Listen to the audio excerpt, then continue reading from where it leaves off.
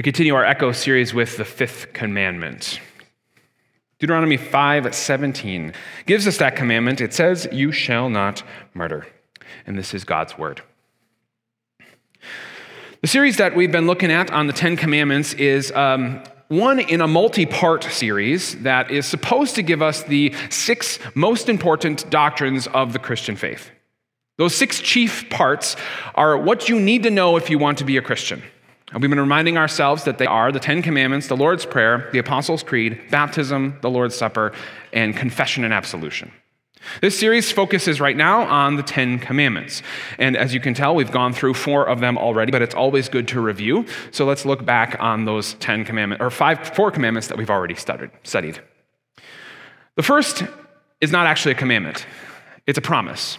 The first thing that God said when he gives us the 10 Commandments is, "I am the Lord your God who brought you out of Egypt, out of the land of slavery." It is a statement of unconditional election and gospel. That God says, I am not waiting for you to clean up your life or get in a little bit more line with these commandments. I choose you. You are mine. I set you free. And that gives a different flavor to the 10 Commandments as we study them, because for many people, the 10 Commandments are the rules that God gives us to be good Christians, or maybe to get right with God, or to show ourselves to be faithful. God says that's not what the 10 Commandments are for. God flips every other system of thought on its head, where every other system says, do and be and live up, and then you will get rewarded, you will get included, you will get affection.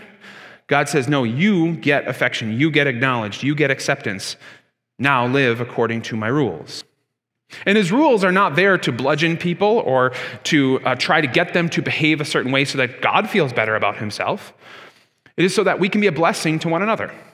Like in my house, I don't teach my kids the rules of my house so that I can decide which one of my kids is the good kid and the bad kid. I give them the rules so that they can be a blessing to one another and to their mother and to society eventually. God does the same with us. You're in, he says. Now follow the rules in order to be a blessing to one another. The first of those rules was the first commandment, which is, you shall have no other gods, or we translated it, God is God, and you are not. You do not get to call the shots. You do not get to be in charge. You do not get to set the agenda.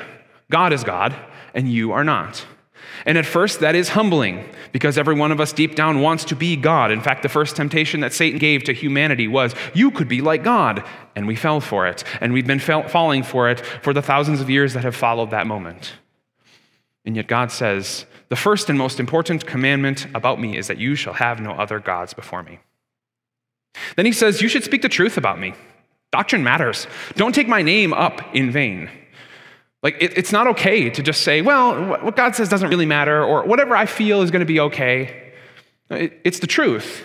It has to be the truth, because it's a salvation matter. Peter says that there is no other name under heaven by which we must be saved, the name of God. And so God says, use my name properly. Know what the scripture teaches, and say it accurately. And you do that by making God's word a priority. Remembering the Sabbath day means to make God's word a priority, not just on Sunday, but every day of your life. That we would be constantly hearing it, not just from our pastor, but from devotional life, from other Christians in life groups. That God's word is the lifeblood that we draw upon to live spiritually. Then we transitioned to the second table of the law last week, where we talked about authority, where we said God designed us in specific ways on purpose. And he did that so that we would fit into a system of authority. Just like God himself is a system of authority, where the Father has authority over the Son and the Holy Spirit. God says we, created in his image, are the same way. Some of us are men, some of us are women, some of us are young, some of us are old, some of us are children, some of us are adults, some of us are pastors, some of us are not. Some of us work in systems of authority at our jobs, and some are under authority. And we would understand those things to be good things. Right? This is what God is saying. We, of course, could say, it doesn't matter, I don't care. Every person should be the exact same, able to do all the same things, not have to submit to anybody. That's fine, but then you just reject the idea that God specifically, purposefully made you the way that he made you. And we know that that is not the case. We know that authority is a good thing. We found that out last week. And now we're on to the fifth commandment, which you heard is, you shall not murder. And maybe you're hoping that I'm going to say, that seems pretty self-explanatory. Amen. Let's pray, and we can get out of here by about 11:02. But I think this commandment does deserve some of our meditation. And if you remember back to the very first week we started on this Echo series, you'll remember that the reason is because the fifth commandment is the centerpiece of the 10 commandments. We said it is the center, and in Hebrew thought, the center is the most important part. We don't think like this as Westerners. Westerners, we think the beginning or the end is the most important part. The first thing you say or the last thing you say is the most important thing. Hebrews didn't think that way. They thought the middle was the most important thing. And here we are at the middle, the fifth commandment, where we see the intersection of God and humankind, where God says that no one's life should be taken because God made human beings in his own image. Therefore, you shall not murder. Now, we're going to talk about what it means to follow this commandment, but I think before we get there, we really have to talk about two ditches that we can fall into on the fifth commandment. Two ways that we can get this wrong that at first, again, seem very obvious, and we might say, well, I don't actually fall into it that way. But as we look a little bit deeper down into the ditch, we can start to see ourselves on either side of the fifth commandment. So take out your note sheets, and we're going to walk through that first point, the two enemies of the fifth commandment. To start us off, I want to ask you this question. Which of these is more true, more correct? I have a body, or I am my body? Which is correct? Take like 5 seconds, lean over to someone near you and tell them which one you think is correct.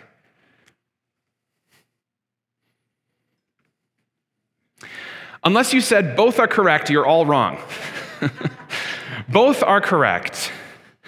It's hard for us because it is our natural inclination to think one of these two ways. But if we think one of these ways without thinking the other, we fall into one of the two ditches of the fifth commandment. So my hope is to show you each of these ditches. The first one is going to be materialism. That's the first enemy of the fifth commandment, materialism. Materialism is a word we often hear associated with greed, right? So if you've ever heard a pastor maybe talk about materialism, it's usually something like, our society is so obsessed with having stuff, right? We always want to get more things, more toys, a bigger house, a nicer car.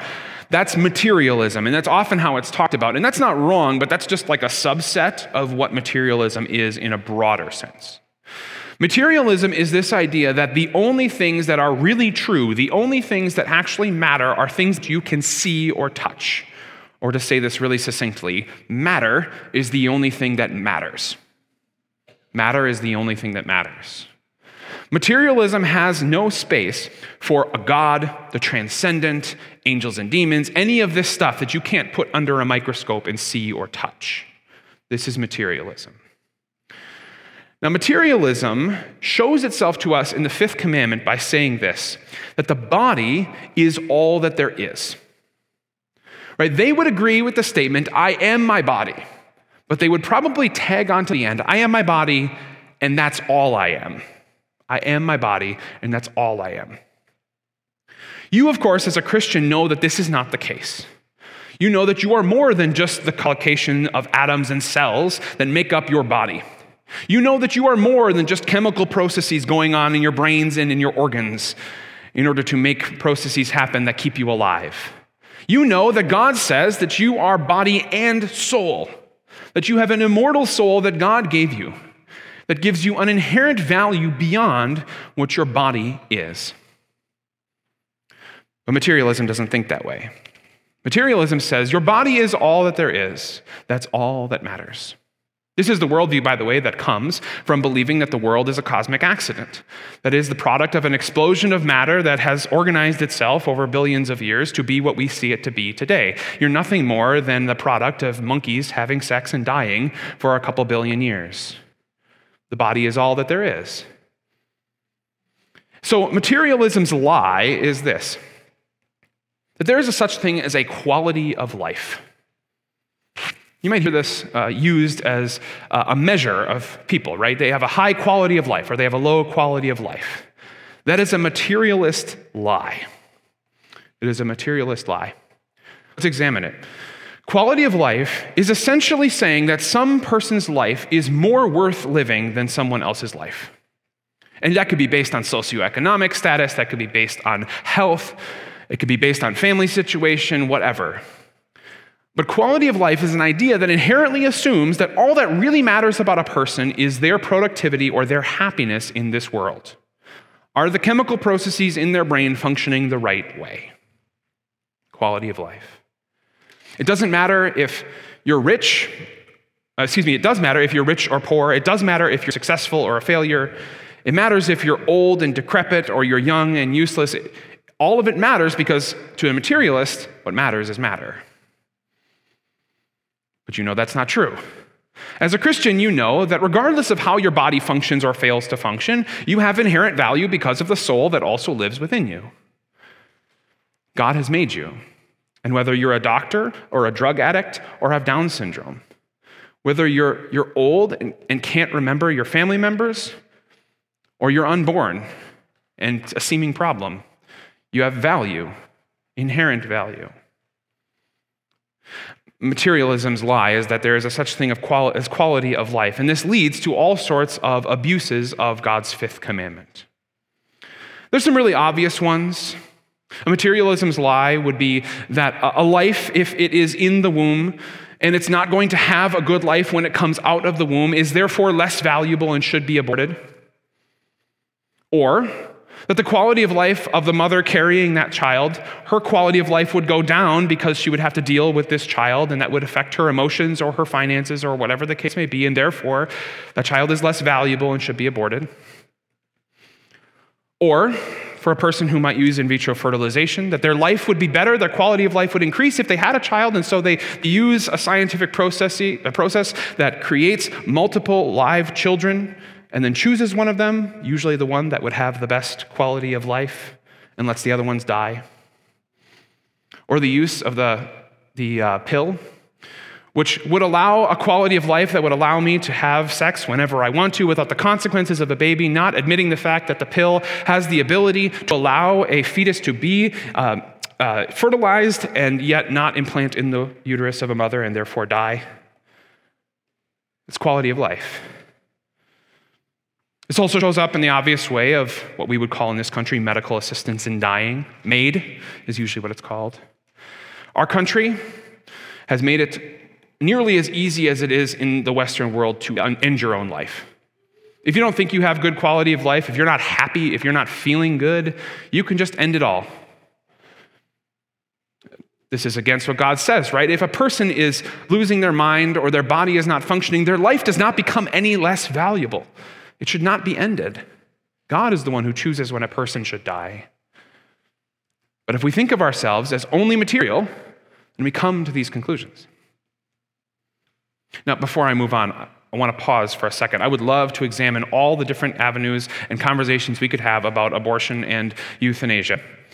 But I'm going to say two things that are really important and really quick, just for the sake of time. First of all, these things are super complex. The choice to have an abortion or to end a life is not an easy or simple decision. That doesn't make it any less against God's law to do so. But we have to have compassion for people who do this sort of thing. And that compassion ultimately ends also in Jesus' forgiveness. Like we have women in our congregation who have had abortions. We have women in our congregation who have gone through IVF.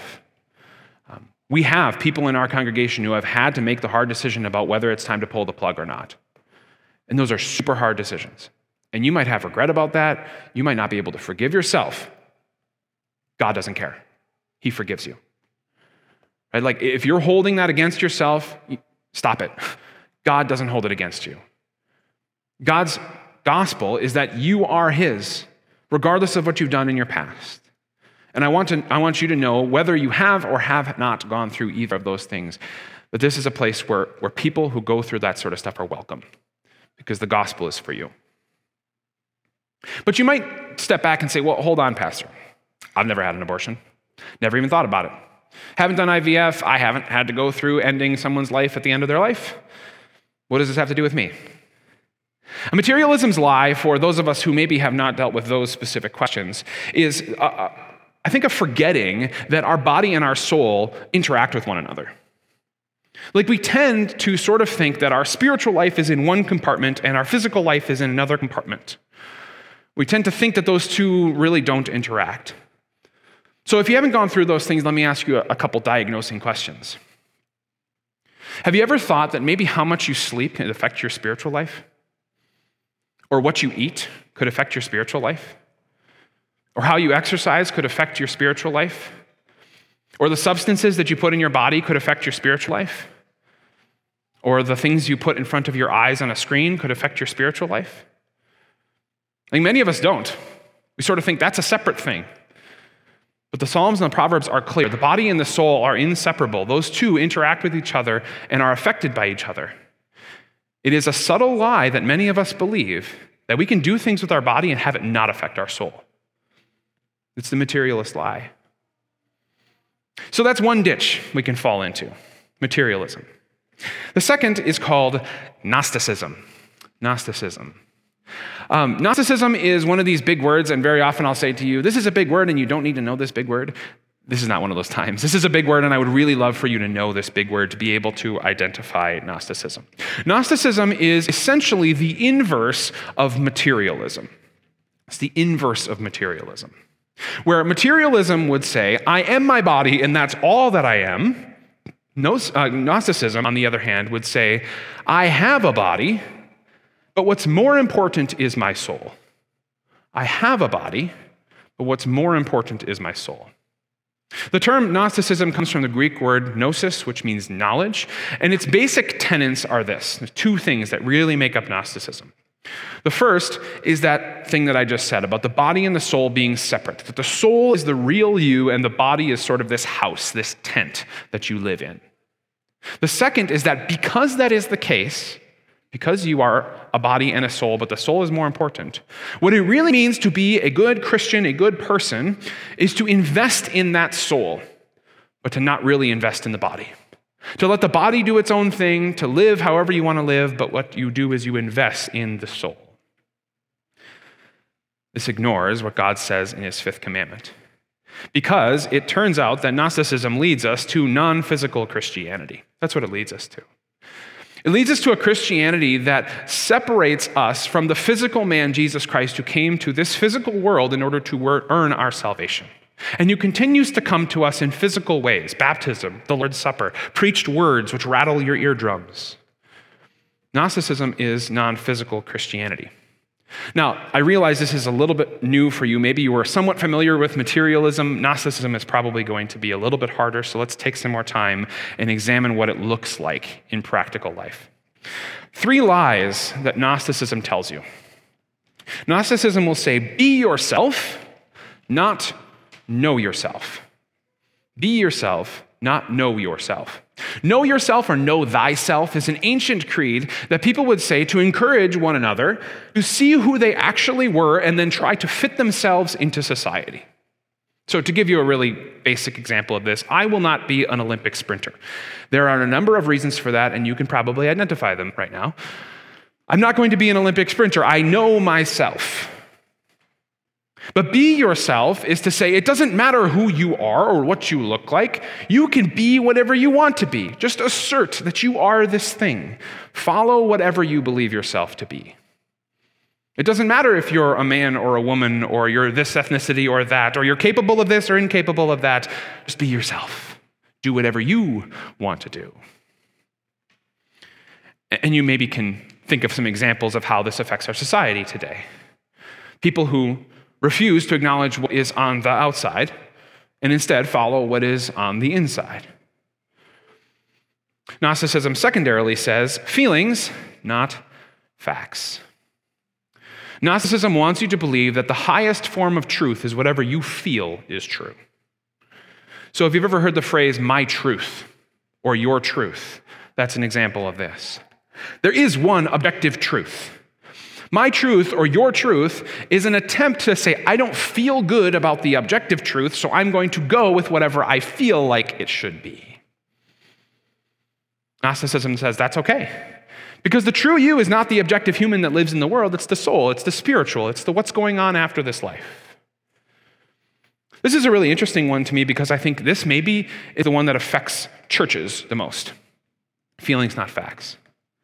If you ever had the experience of coming to church and not feeling good about it, like maybe it's because the music was kind of off, or the preaching didn't really hit you, or you didn't sleep well the night before, Or maybe somebody said something or looked at you a weird way, and you come here and you don't feel good.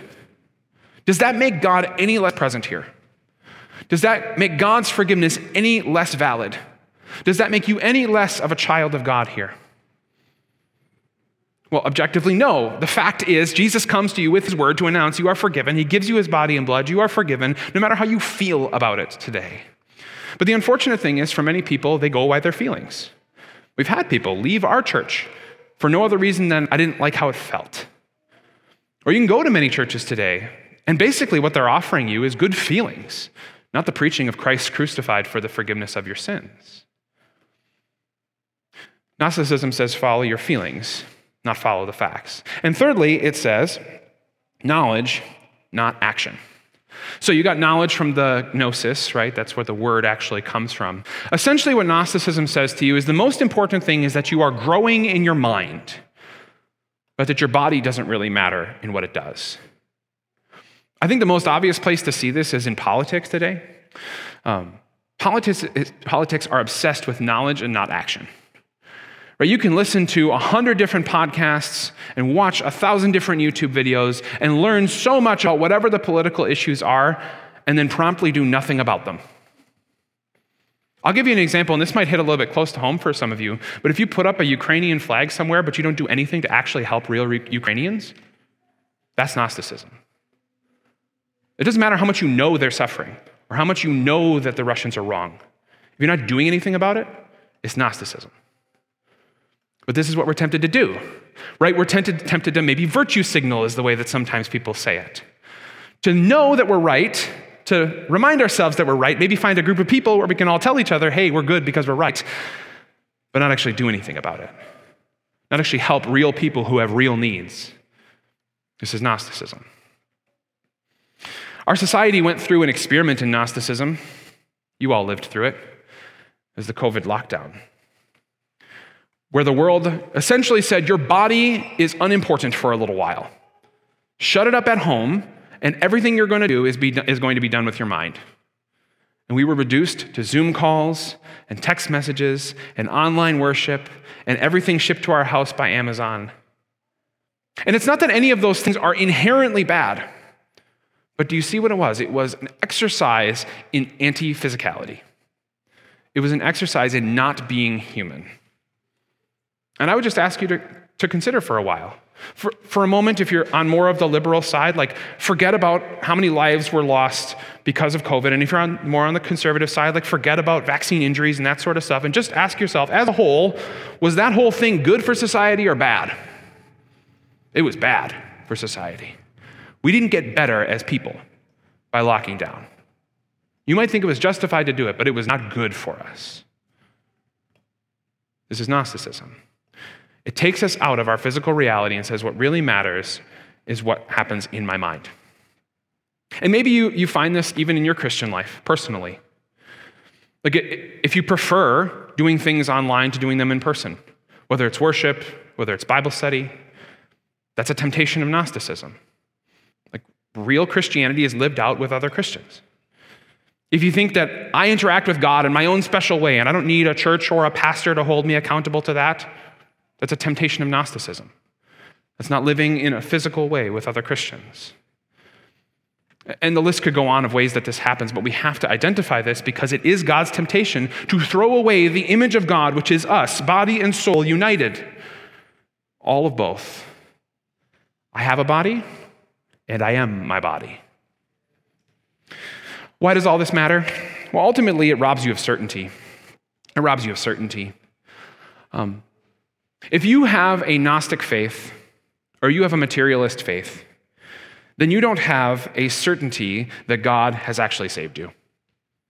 You have nothing to go back to that is actually tangible to prove that God loves you, God forgives you, you are his, you will be with him forever. But if you have the preached word from a real human who knows who you are, if you have the water and the word of your baptism, that on a specific historic day said, God chooses you. If you have the bread and the wine, which are Jesus' physical body and blood, entering into your physical body and blood that assure you of your forgiveness, you can go back to real historical events and say, I am certain, I know that God loves me, that God chooses me, that I am his forever.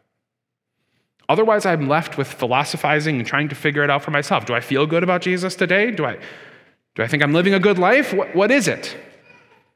Go back to those physical things. I have a body and I am my body. Both are true. So now that we've identified these two ditches that we can fall into, let's talk about the key. What does it take to follow this fifth commandment then, if those two things are where we don't want to go? The key to the fifth commandment is Jesus. It's knowing Jesus. Because in Jesus, God recreates humanity to be what he wanted it to be. God created the first humans in his image, perfect, body and soul, in eternal communion with him.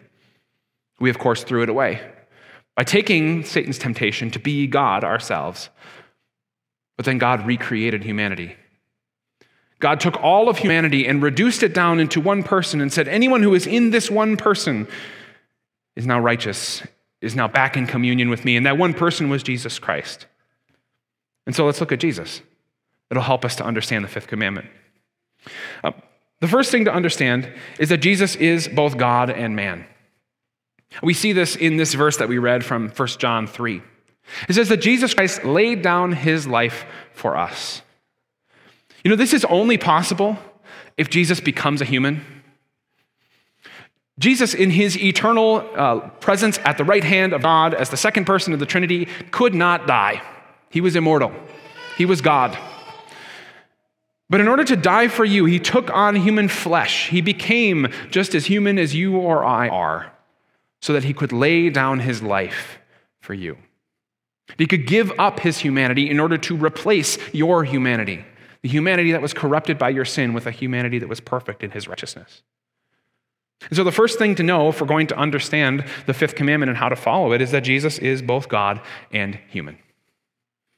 Only there do we start to see what God wants us to be. The second thing that we want to see is that because Jesus came as God and human for us, we are now set free and empowered to be both spiritual and human. Look at these verses. John says that anyone who hates a brother or sister is a murderer, and you know that no murderer has eternal life residing in him. So notice the connection here. He talks about a physical thing, hate and murder, and then connects it to an eternal reality. Right? He says those two things are connected. And he says a similar thing in 1 John 3:17.